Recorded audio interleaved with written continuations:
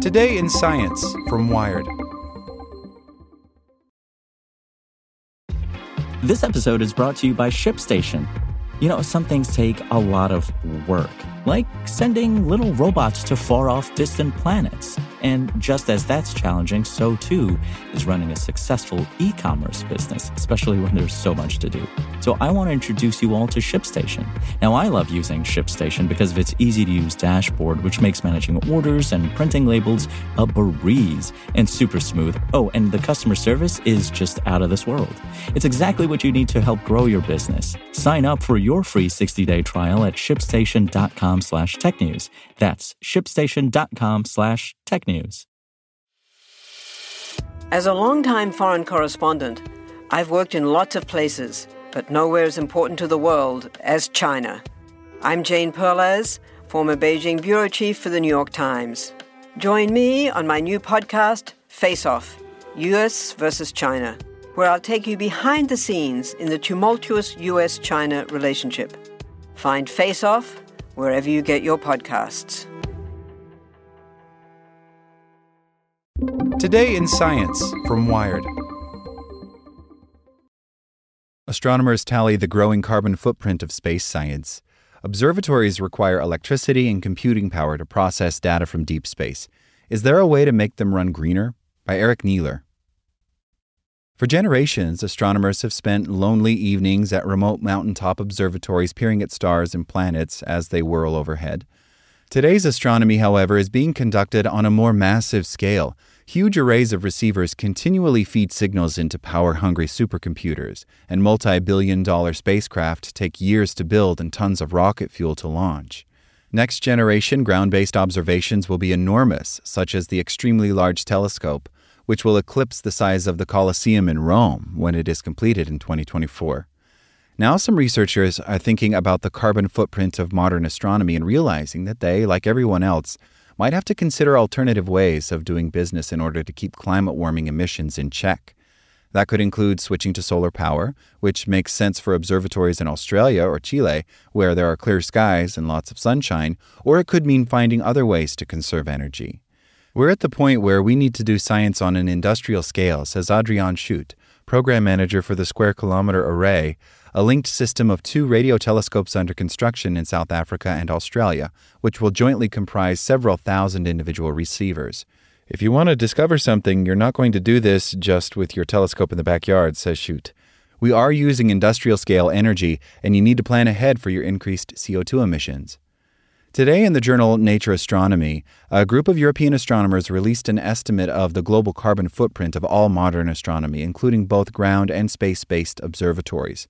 They calculate that the energy used to build and maintain the existing infrastructure is equal to 1.2 million metric tons of carbon dioxide per year, and an overall lifetime footprint of 20.3 million metric tons. That larger figure equates to the annual emissions of 5 coal-burning power plants, according to the Environmental Protection Agency's Greenhouse Gas Equivalencies calculator. For example, NASA's new $9.8 billion James Webb Space Telescope, which launched in December and will return its first images to Earth this summer, will have a carbon footprint of 300,000 metric tons of CO2, according to the new study. That's equivalent to burning 1,655 rail cars of coal, using the same EPA calculator. The Very Large Telescope, which is based in Paranal, Chile, has an estimated carbon footprint of 540,000 metric tons of CO2 over its 21-year lifetime, the study reported. Some might ask why astronomers would worry about the size of their carbon footprint when other industries are much worse. Annie Hughes, a co-author on the paper and a staff astronomer at France's Institut de Recherche d'Astrophysique et Planétologie, or IRAP, says that it's important for scientists to lead by example.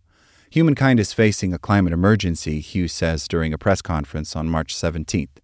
The scientific evidence is unequivocal that human activities are responsible for modifying Earth's climate. And the science evidence is equally clear that we must profoundly change our activities in the next decade. So faced with such urgency, I and the authors of this paper believe that everyone needs to act now to reduce their personal and professional carbon emissions. This includes astronomers like everybody else. Hughes said scientists need to set a moral example if the rest of society is going to follow. Otherwise, it's like your dad telling you that you shouldn't smoke while he himself is smoking a cigarette. Why would you take his word seriously?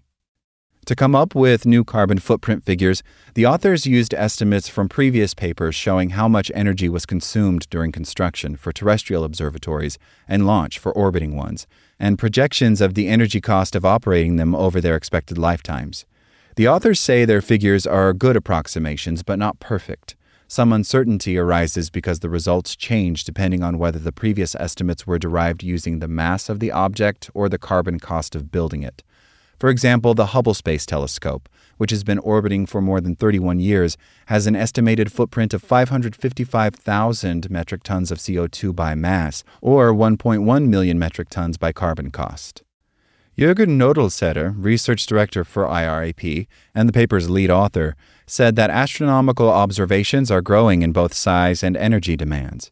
There is this general trend that these infrastructures are becoming bigger and bigger, Nodelsetter said, so you can just imagine that things won't get better. Not everyone agrees with that assessment. Schutt, who has helped design the Square Kilometer Array telescopes over the past 7 years, says there are ways to make big observatories less power-hungry. The best way to not emit CO2 is to not use the power, he says. In addition to installing solar panels at the 2 desert locations in Australia and South Africa, Schutt says he and his team required electronic equipment to switch to sleep mode when it's not actively running. They also required a more efficient computer circuit called a field programmable gate array for data processing instead of a graphics processing unit.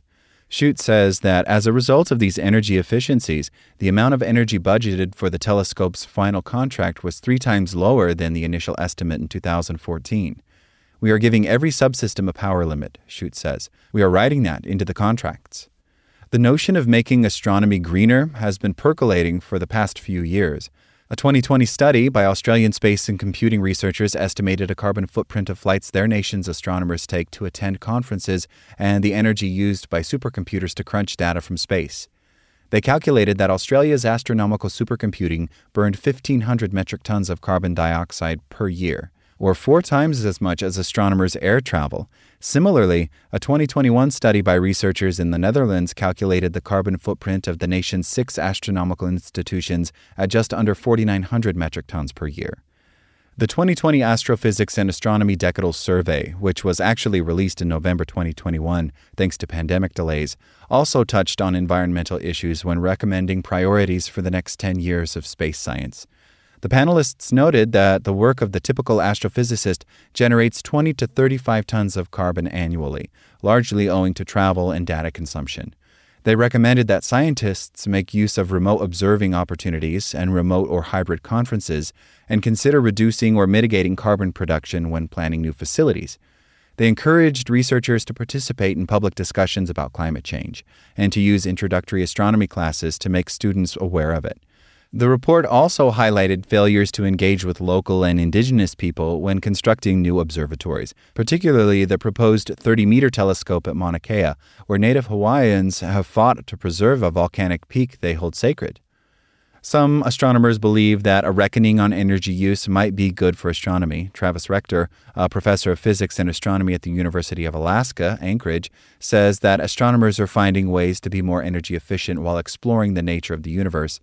We want to be part of the solution, says Rector, who studies early star formation with data from an observatory in Chile and was not involved in the new study.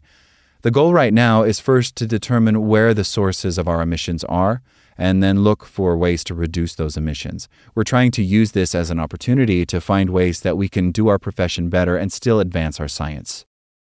Like what you learned? Subscribe everywhere you listen to podcasts and get more science news at wired.com/science. Want to learn how you can make smarter decisions with your money? Well, I've got the podcast for you. I'm Sean Piles, and I host NerdWallet's Smart Money Podcast. Our show features our team of nerds, personal finance experts in credit cards, banking, investing, and more. And they'll help you make the most of your money while cutting through the clutter and misinformation in today's world of personal finance. You'll get clarity on strategies to help you build your wealth, invest wisely, shop for financial products, and plan for major life events. Listen to NerdWallet's Smart Money Podcast wherever you get your podcasts.